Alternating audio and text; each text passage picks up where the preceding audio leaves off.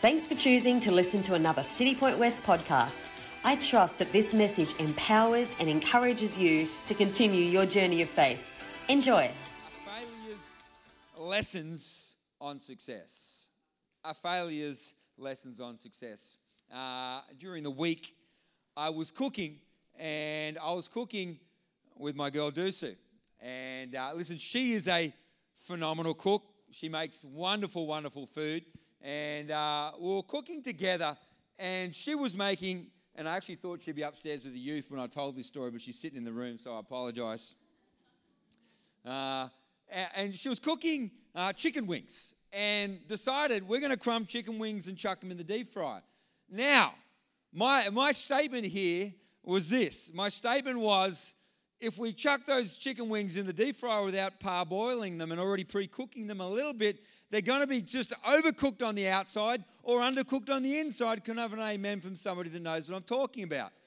Dusa refused to believe what I was saying, and she said, no, we're just going to crumb it. We're going to stick it straight in. We're going to cook it. It's going to be perfect. And about halfway through cooking it, she realized that on the outside, they were overcooked. Now, she is a very, very stubborn woman and refused to say the magic words, "You were right." Can I have an amen from somebody as a child? I figure it's either dyslexia or stubbornness. She's a smart woman, so it's definitely stubbornness. I coaxed her a number of times to repeat these words, "You were right," but she was unable and incapable of such words coming from her mouth. But in the end, we found out that chicken was a little bit overcooked. She then went on to tell me that in Liberia, that's how it happens, and they are overcooked that way, which was her best attempt of saying she was also right. Listen, isn't this the parents' challenge? Trying to show your kids, hey, listen, this is a better way to do it. Now, I can say this safely because all of our kids are in youth or in kids' room. The reason we know this stuff is because we messed up a lot. Can I have an amen from a parent that knows what I'm talking about? The reason we know some stuff is because we continually messed up. And because we listened to our parents when they told us what to do. Can I have an amen from a liar in the room? Thank you, all you liars. We know some stuff because we failed a lot. This is a reality of why we are good at being parents and telling our kids how to do stuff. You do it this way because I didn't, and I've got a couple of scars to prove it. You do it this way, and I didn't because I chipped my tooth trying to eat chicken before when I overcooked it that way. This is the reason why we know some stuff as parents. Now, there's a book in the Bible, there was two of them in fact, 1st and 2nd Peter, that were written by a guy that knows some stuff, firstly because he walked with Jesus for 3 years, but every bit of that time of walking with Jesus, this is the guy that messed up every time. This is the guy that thought he had it all right when he said, Jesus, you are the Messiah. And 2 seconds later, Jesus is cursing him and saying, hey, get behind me, Satan, because he thinks he's working it out. This is the guy that Jesus said you would deny me. He said, no, I could never do that. I'll follow you wherever. And 5 seconds later, he's denying Jesus. This guy writes a book. And I feel like it's the book we should read as people and as adults in the room, knowing that this guy's messed up some stuff and he's got some truths for us and truths in our lives. It's like parenting, and it's the same when it comes to walking with God. We understand some things because we've messed up some things, and Peter is like that. It's a book full of great truths, great wisdom, and I'm going to spend some time opening up this book of Peter over the coming weeks. We had a good time in Colossians a few months ago, and we're going to do the same in 1 Peter. Let's open it up. 1 Peter chapter 1. If you have your Bibles, if not, you can turn to the screens. He says in verse 1, to the pilgrims of the dispersion in Pontus, in Galatia, in Cappadocia, in Asia, and Bithynia. He says to those that are pilgrims of the dispersion. Listen to these areas that he's talking about. If you don't know where they are in the middle of modern day Turkey. They're areas that probably a little bit beyond where the early church had started, but the early church had suffered through incredible challenges, had suffered through people turning against them, had suffered through persecution, and what it had caused to happen is that early church dispersed right across the whole region in that area to try and escape this horrendous persecution that was happening.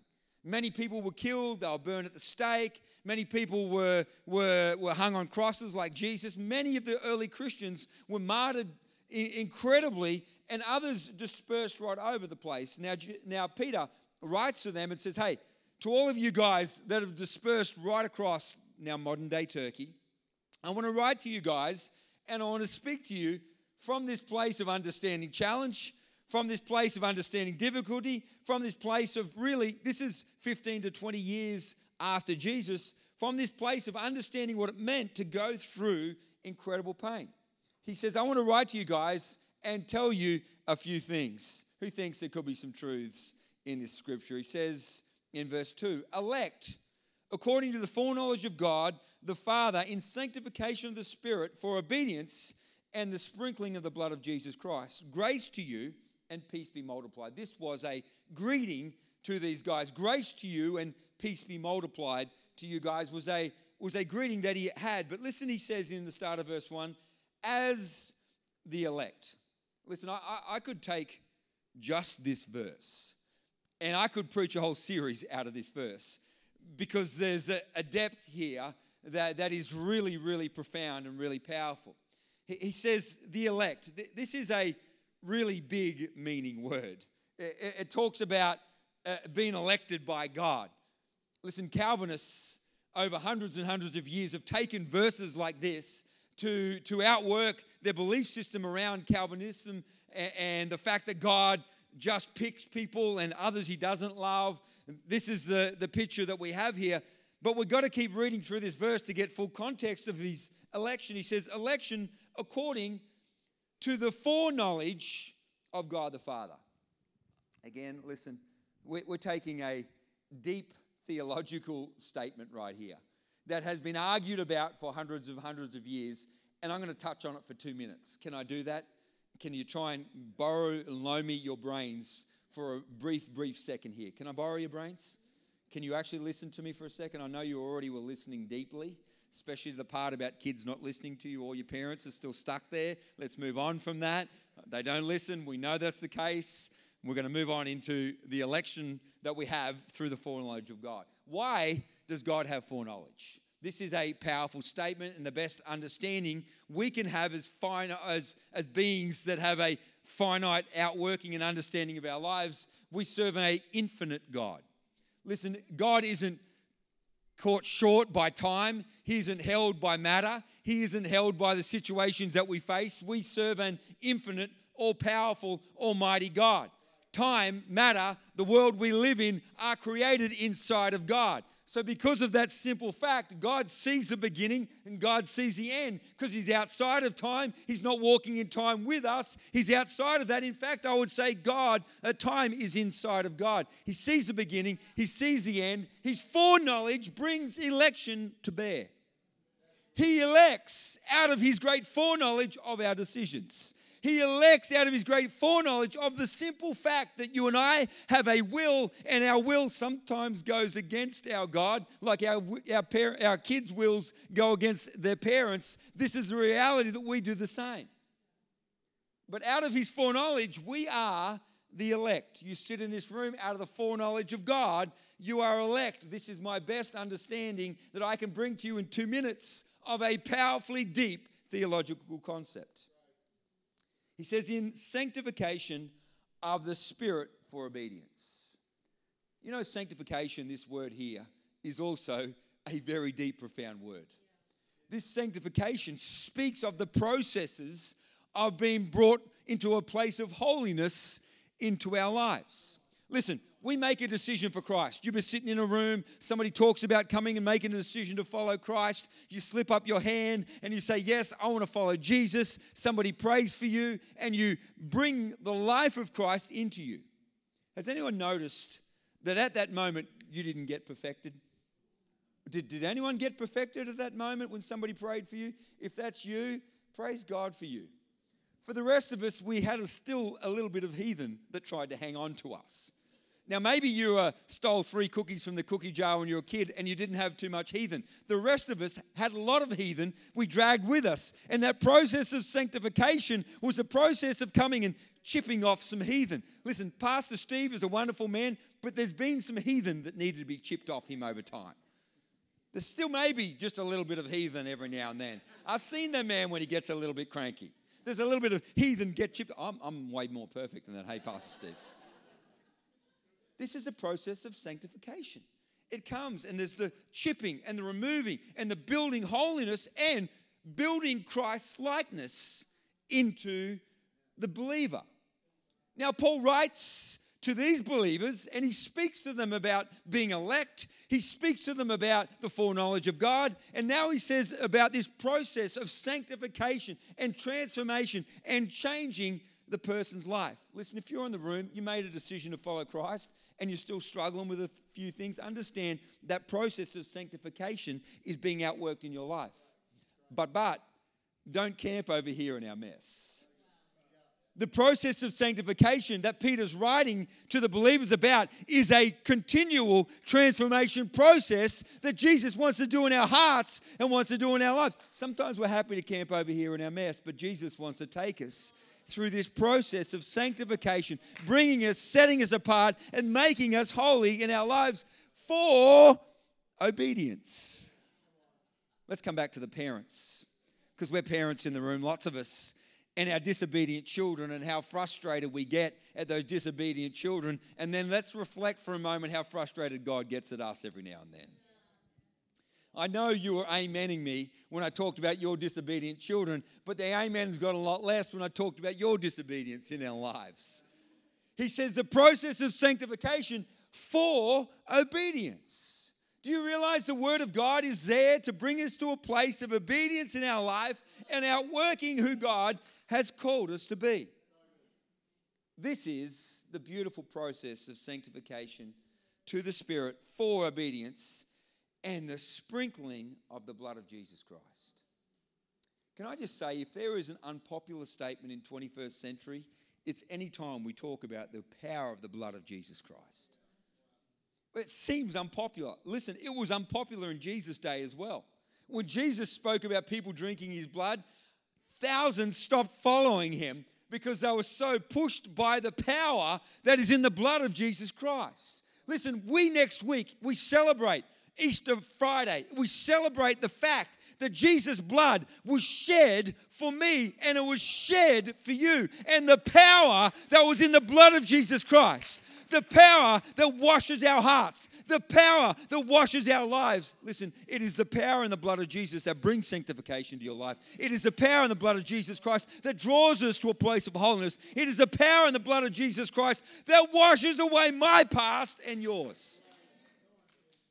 Listen, you may walk in here with a messy, ugly, broken past. The power of the blood of Jesus Christ is enough for your past. It's the sprinkling and the washing and the renewing and the restoring of the beautiful blood of Jesus Christ. Here is the Apostle Peter, who walked with Jesus, who witnessed Jesus being hung upon that cross. This guy understood the power of the blood. Now he writes to a group of believers going through hardship and going through challenge and speaks to them about sanctification, to obedience because of the great power that comes through the blood of Jesus Christ. Listen, that sanctification process doesn't come by any other place other than the fact the blood of Jesus Christ. He says, verse 3, blessed be God and the Father of our Lord Jesus Christ, who according to his abundant mercy has begotten us again to a living hope through the resurrection of Jesus Christ from the dead. Through the resurrection of Jesus Christ from the dead. Blessed be the God and Father, our Lord Jesus Christ, who according to his abundant mercy. Anyone grateful for abundant mercy? Listen, I'm not talking a little bit of mercy. Pat, I've known you for a long time, my friend. There needed abundant mercy upon the wonderful Pat. It's abundant mercy. David McDonald, you needed abundant mercy to put up with that son, Tim, all the way through his journey. It's abundant mercy. It's abundant mercy. It's abundant mercy. He speaks here of this abundant, great mercy that stretches out over our lives. It's not a small thing. It's abundant. I'm grateful for abundant mercy. I need His mercies every single day in my life. I need the abundance of mercy. You may be sitting in this room and you may be struggling through life. It's the abundant mercies that stretch out over your life. Abundant mercy. Peter writes here about abundant mercy. He understood abundant mercy. He understood it. So many times he put his foot in his mouth. So many times he failed. So many times he was there thinking he was Jesus' favorite. Next thing he's the mess. He understood abundant mercy and the need for it in his life and the need for it in all the lives of every believer. Listen, you may be sitting here in your Sunday best today, feeling pretty good about yourself, but every day you've needed the abundant mercies of Jesus Christ, who's begotten us again to a living hope. You know, Paul talks about being born again. We see the reality of being born again, not to a hope that comes from humanity. Listen, humanity is hopeless without the hope from Jesus Christ. You may hope in scientists today. If you do, you are going to be let down big time. Just for example, look at the Bureau of Meteorology has never got the weather right once. You're going to hope in a scientist, you're going to be let down. You're going to hope in a politician. Oh, we're going to vote in great Christian politicians. You're going to be let down. I'm not sure if you voted for our last Prime Minister, that great, wonderful man of God, who maybe let us down once or twice every day. This is a reality of our politicians.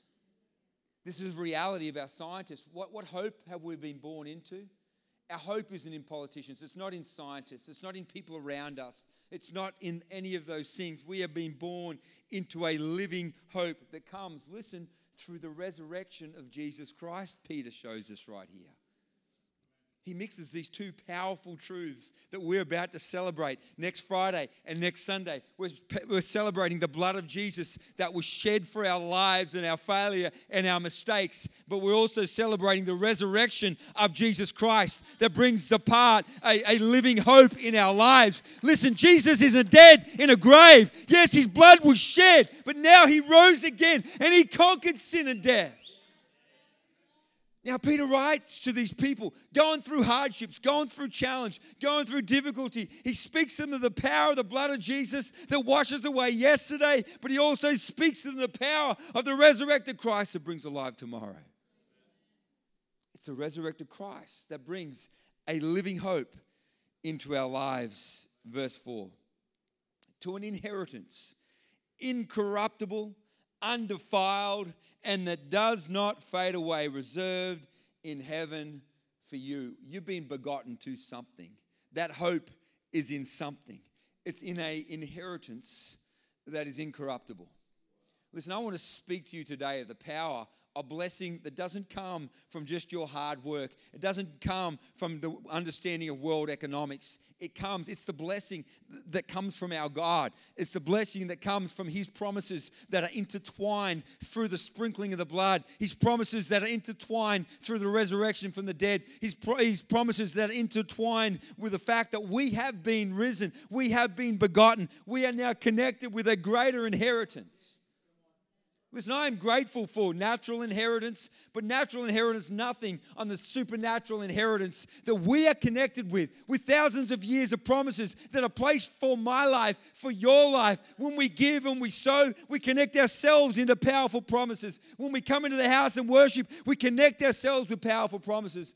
When we stop and we pray, we connect ourselves with inheritance that's incorruptible, that's undefiled.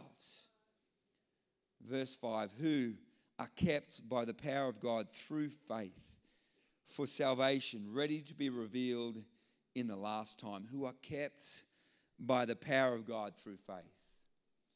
Who are kept by the power of God through faith. Who are kept by the power of God through faith. Listen, if you're in this room and you're a man or woman of faith, you are kept by the power of God through faith. As Deb said before, yes, challenges will come. Yes, difficulty will come. Yes, giants will come. But you are kept by the power of God through faith. It's our faith that connects us to that place of blessing. It's our faith. Listen, we have to really understand this truth with me for just a moment. It's our faith that connects us there. It's our faith that establishes us to that place of salvation and transformation in our life. Verse 6 and 7. In this you greatly rejoice, though now for a little while, if need be, you have been grieved by various trials, that the genuineness of your faith, being much more precious than gold that perishes, though it is tested by fire, may be found to praise, honor, and glory at the revelation of Jesus Christ. Listen, this is still a key part of Peter's greetings here. And I want you to remember who he is greeting.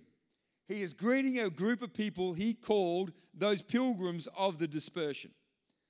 He is greeting people that have spread right across the understanding of the world that they knew right there. They had spread not because they were going to financial wonderful moments, not because they were going to a great new job where I'm getting paid 10 times as much as my last job. They are spread because life has got so difficult where they're living, they need to go and live somewhere else. They are spread because the hardship became so great, now they're heading elsewhere, and he greets them again in a wonderful way, talking about the simple fact that though you may go through a few trials. Now listen, I know we sit in the room and we have some genuine trials. We go through some genuine difficult moments. But compared to old mate that's now living in Galatia, because his next door neighbour got burned at the stake for being a Christian, so he grabbed his whole family and he ran and left Jerusalem and got to Galatia. Our challenges aren't quite as bad as this guy, right? Now listen, there's no MyGov app to jump on and get some government payments back in these days. Hey, there's no like ringing up the policeman and saying, can you protect me from the bad people right now because the policeman's coming to get you as well. These guys are people that go through some incredible difficulties. And he writes to them and he says, I know you've been grieved by various trials. I know you've been grieved by the difficulty of what's really going on in your life. But understand this, that in this, the genuineness of your faith is being tested. Just like gold gets tested. You know, the testing of gold happens in a fiery furnace. It happens in a place where that gold is chucked in and it starts to melt and the impurities start to come out of it. The testing he's talking about here is the same testing as gold where the impurities start to come out of our lives. Now, listen, I'm not talking about the testing you had during the week when you're driving to work and somebody cut you off and the impurities came out of your life because you spoke impurity. That's not the testing I'm talking about, and that's not the result I'm trying to say here. This is not Peter saying, hey, that you start to swear at every loser around you. No. He's saying, listen, when you go through those testings, the impurities start to come out of your life so that we become more pure. We become more molded. We become more shaped and sanctified. This is, again, that sanctification process that he's talking about. You know what? The challenges you've faced over the last couple of weeks are a part of that process. We hate it. I would much prefer the sanctification process to be sitting in a Bible study on a Wednesday night. And in that Bible study, we read through the scripture and, wow, God, you've changed something in my life. This is beautiful. This is amazing. We have communion together after. Praise Jesus for your fellowship. Amen. That's the sanctification process we like. But remember our kids that didn't listen to us?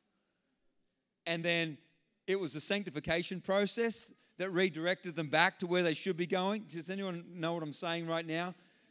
This is the testings and trials that happen because sometimes the Word of God isn't enough. Sometimes it's the trial of life that pushes us back to the truth of the Word of God, that God has spoken to our hearts hundreds of times that now brings a change to our lives. If you weren't so stubborn, you wouldn't need so many trials. If you weren't so stubborn, you wouldn't need so much burnt chicken. This is the reality to the challenges we face in life. I want to be clear about something. I want to be real clear. Jesus doesn't make your trials. Jesus uses your trials. You know, sometimes, this trial, it's Jesus. No. This trial is I told you not to cook the chicken that way, but you cook the chicken like that, and now it's burnt, and now we're eating burnt chicken, and now we're going through the trial. But Jesus, you did this to me. No. You cooked the chicken the way I told you not to. Yeah, you know what I'm saying? This is life. I'm in this middle of this trial. Listen, I know not every trial's that. I know some of you are genuinely suffered trials because other people have come and it's beyond your control. But the other stuff, our stuff that we bring ourselves to, God uses that.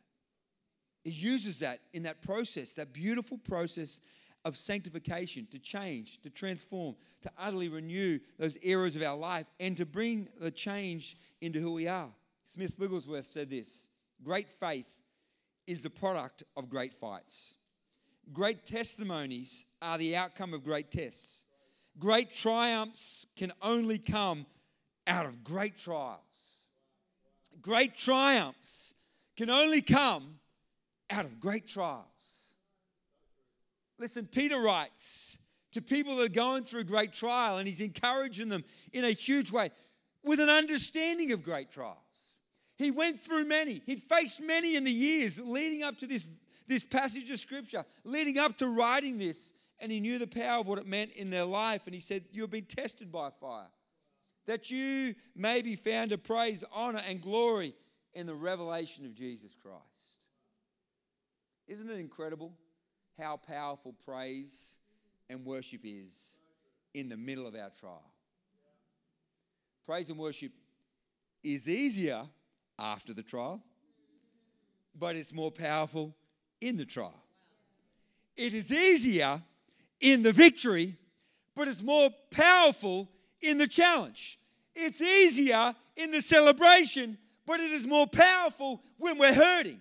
It's easier when we're excited at the end and we can see what God has done, but it is more powerful when we're broken and we're on our knees and we're begging our way through, but we're still praising anyway. We're still worshiping anyway. We're still declaring anyway. We're still praising Him anyway. It's easier when we're out, but it's more powerful when we're in. And Peter writes to these people in the middle of trial, in the middle of challenge, in the middle of hardship, in the middle of difficulty. And he says that you praise at the glory and the revelation of Jesus Christ. In verse 8, whom, having not seen, you love. Though now you do not see Him, yet believing you rejoice with joy inexpressible and full of glory, receiving the end of your faith, the salvation of your souls. Isn't this amazing? Here's a guy. His name's Peter. He walked with Jesus for 3 years. Now he writes to people who hadn't seen Jesus in the physical sense. Anyone feel like that? This is us, 2,000 years on. Whom you haven't seen in the physical sense, you still love Jesus. This is us. This is me. This is you. We haven't seen Him in the physical sense, but we love Him. We've just spent half an hour worshiping Him, praising Him, singing glory to His name, declaring the power of the name of Jesus. Yet believing you rejoice with joy inexpressible and full of glory. That was our worship today. Anyone feel like they'll run out of voice by the end of that worship? I was singing a bit loud. My apologies. I noticed the guys sticking their inner ears in a lot to try and not hear me today. There was a lot of worship going on in the house. The salvation of your souls. St. Augustine said this: faith is believing what you do not see. The reward of your faith is to see what you believe. I love that. I love that. Let me say it again. Faith is believing what you do not see. The reward of that faith is to see what you believe. To see what you believe. Our faith is such a powerful thing. Verse 10 and 11. Of this salvation the prophets have inquired and searched carefully, who prophesied of the grace that would come to you, searching what manner of time the Spirit of Christ, who was in them was indicating when he testified beforehand the sufferings of Christ and the glories that would follow. Verse 12, to them it was revealed that not to themselves, but to us, they were ministering the things which now have been reported to you, those who have preached the gospel to you by the Holy Spirit sent from heaven, things which angels desire look into. Let me just walk this through slowly. He says this, there were prophets that spoke what would happen in the revelation of Jesus. You know, Daniel, in the book of Daniel, in fact, spoke to the year when Jesus would come. Daniel prophesied so powerfully. The crazy thing is, the religious people that should have read through the book of Daniel and understood Daniel's prophecies missed it. But Magi, that came from the place where Daniel was when he wrote that book, arrived to see Jesus. Why did they do that? Because they understood the prophecies of Daniel and what Daniel meant when he spoke about the Jesus coming. Other prophets continued to speak. If we go into Isaiah 53, it says Jesus would be despised and rejected. Isaiah 25, he would be swallowed up by death. Isaiah 50, they would pull out and pluck out his beard. We see that in the Gospels. They said in Isaiah 22 of the house of David would come. In Isaiah chapter 44, that the Spirit of Christ would be poured out. Zechariah talked about him riding in on a donkey, which we celebrate on Palm Sunday in chapter 9. In Zechariah, it says 30 silver pieces would be given in chapter 11 for you in Jesus. Jeremiah says a new covenant would come in Jeremiah chapter 31. Job says, my Redeemer lives in chapter 19. The psalmist writes, oh my God, why have you forsaken me in chapter 22? He says, my mouth is dry in 22. They divided my clothes in chapter 22. He says, unto you I commit my spirit in chapter 31, words that Jesus spoke again on the cross. They conspire against me, chapter 31. They set traps, chapter 38. That vinegar that they put to his mouth on the cross was prophesied in chapter 69. All of these things were the prophets speaking about Jesus coming. Listen, this Jesus that we serve, Peter understood the great power of the prophets of hundreds and hundreds of years speaking of Jesus coming, speaking of what that would mean for our lives. But he goes on further, and Peter makes a funny, incredible statement at the end of verse 12. He says, things which the angels desire to look into. Can I just say, I read that during the week, and I had to go and read some commentaries to really understand what Peter was trying to say. During reading through commentaries and studying some great theologians of the past, speaking of what it would mean for the angels to look into Jesus and look into what was happening on the cross and look into what was going on. That word to look into actually means to stoop down on the knee and to gaze into and reflect on what was going on. I read that and I studied that, and the theologians came out with a couple of different pictures of this. Firstly, they said, this understanding of salvation is such a deep, profound thing that the angels are so amazed at the power of God's plan. You have to understand this. That God's plan of salvation that is outworked through the cross, that is outworked through Easter, which we celebrate next week, was laid out from the beginning of time through the foreknowledge of God. It was laid out knowing that, Zach, you would be born and you'd be a bit of a rat bag and you'd meet an angel named Beck who's perfect in all ways. And you need to encounter the grace of God. And a plan for salvation was laid out, and the angels are going, wow. Francis, you also would meet a beautiful Beck. Again, perfect in all ways. You a bit of a mess. She's awesome. And wow, there's a plan for salvation. And the angels are going, oh my goodness, God, you saw something in Francis when we didn't quite see it. Seeing as you're amen, and Yannick, this another perfect Eva here, but Yannick, oh my Lord. Wow, what a plan for salvation. And the angels are stooping down going, this is incredible. Nev, the plan for salvation. John, the plan for salvation. This is incredible. That the angels were stooping down, looking and going, this is just amazing. We didn't see in this person what Jesus saw in them. So there's one angle that the theologians tell us. They stoop down, blown away. But there's another angle. They stoop down, blown away, because they're angels and haven't lived the earthly experience that Jesus did to understand the great need for salvation. We're talking about heavenly beings that are revolving around the throne, looking at the glory of God, not walking on a broken, lost planet in a place of brokenness and despair. And so the angels are stooping down going, Zach, you needed a plan of salvation because the devil was doing everything he could to rob it from you. The devil had a plan for you too. He wanted to steal your life. He wanted to rip you away. But Jesus saw something more, because Jesus, the Bible says, was tempted in all ways as we are, yet without sin. So let us therefore come boldly to the throne of grace, the writer of Hebrews tells us. Now the angels are stooping going, I don't understand why there's this great need, but we do. And Peter writes, understanding it. Peter writes it, being a big mess, being a guy that denied his very Savior.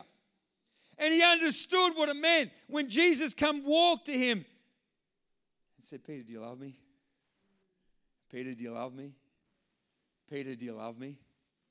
He understood what it meant to be messed up. And so do we. The angels stooped down trying to work out. We know what it meant. We know that the week we just had was hectic at work. And I tell you, that process of sanctification was the process of trial that nearly sent me the other direction, not to holiness, but to middle fingers out the window, and to want to strangle my next door neighbor, and to want to punch out the guy I work with because he's an absolute loser. And the process of sanctification is trying to take us here, but the mess of our lives is trying to take us here. And we need the beautiful grace of God and his tender mercies to keep flowing in our lives. The angels stooped down, not quite sure. This is unbelievable. This is incredible. This plan was laid out for my life. Yes, it was. You sit in this room today because God laid out a plan for your life. And you responded. And the angels, the circle around the throne room right now are going, wow, wow, wow. Verse 13, I'm wrapping up with this. Therefore, gird up the loins of your mind, be sober, and rest your hope fully upon the grace that is to be brought to you through the revelation of Jesus Christ.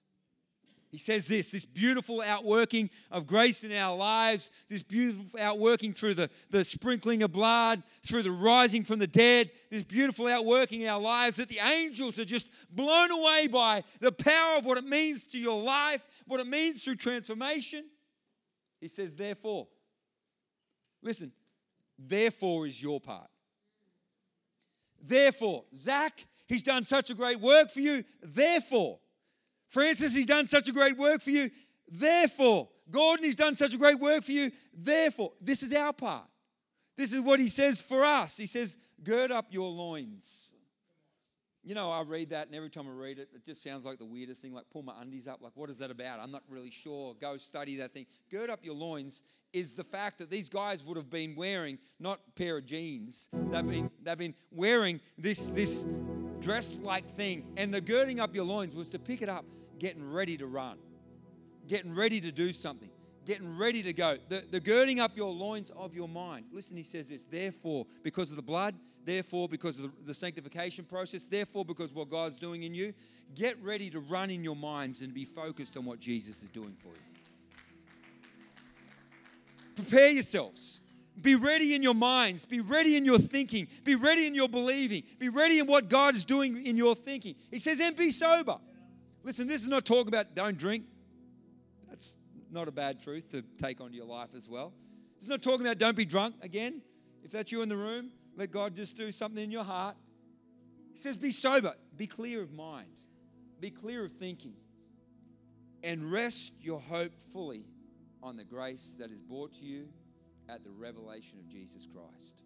Why are we going to celebrate next week? Because that grace is where we rest our whole lives. What do?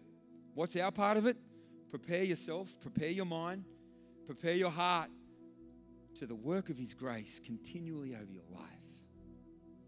Bring your focus, sober your mind to what God wants to do in you, to what His grace wants to do in you, toward what His transformational power wants to do in you, towards what His beautiful work wants to do in your life. Prepare yourself. Let God work. In Jesus' name, let's pray as we finish here today. Holy Spirit of God, we thank you right now for your beautiful word, the power of your word, the transforming power of what it means in our lives. Let your word speak to us. I pray even this week that we prepare our minds. We prepare our hearts. Even as we head into Easter, prepare our thinking around the great work that you continually do in our lives. The work of transformation, the work of sanctification, the work of renewing.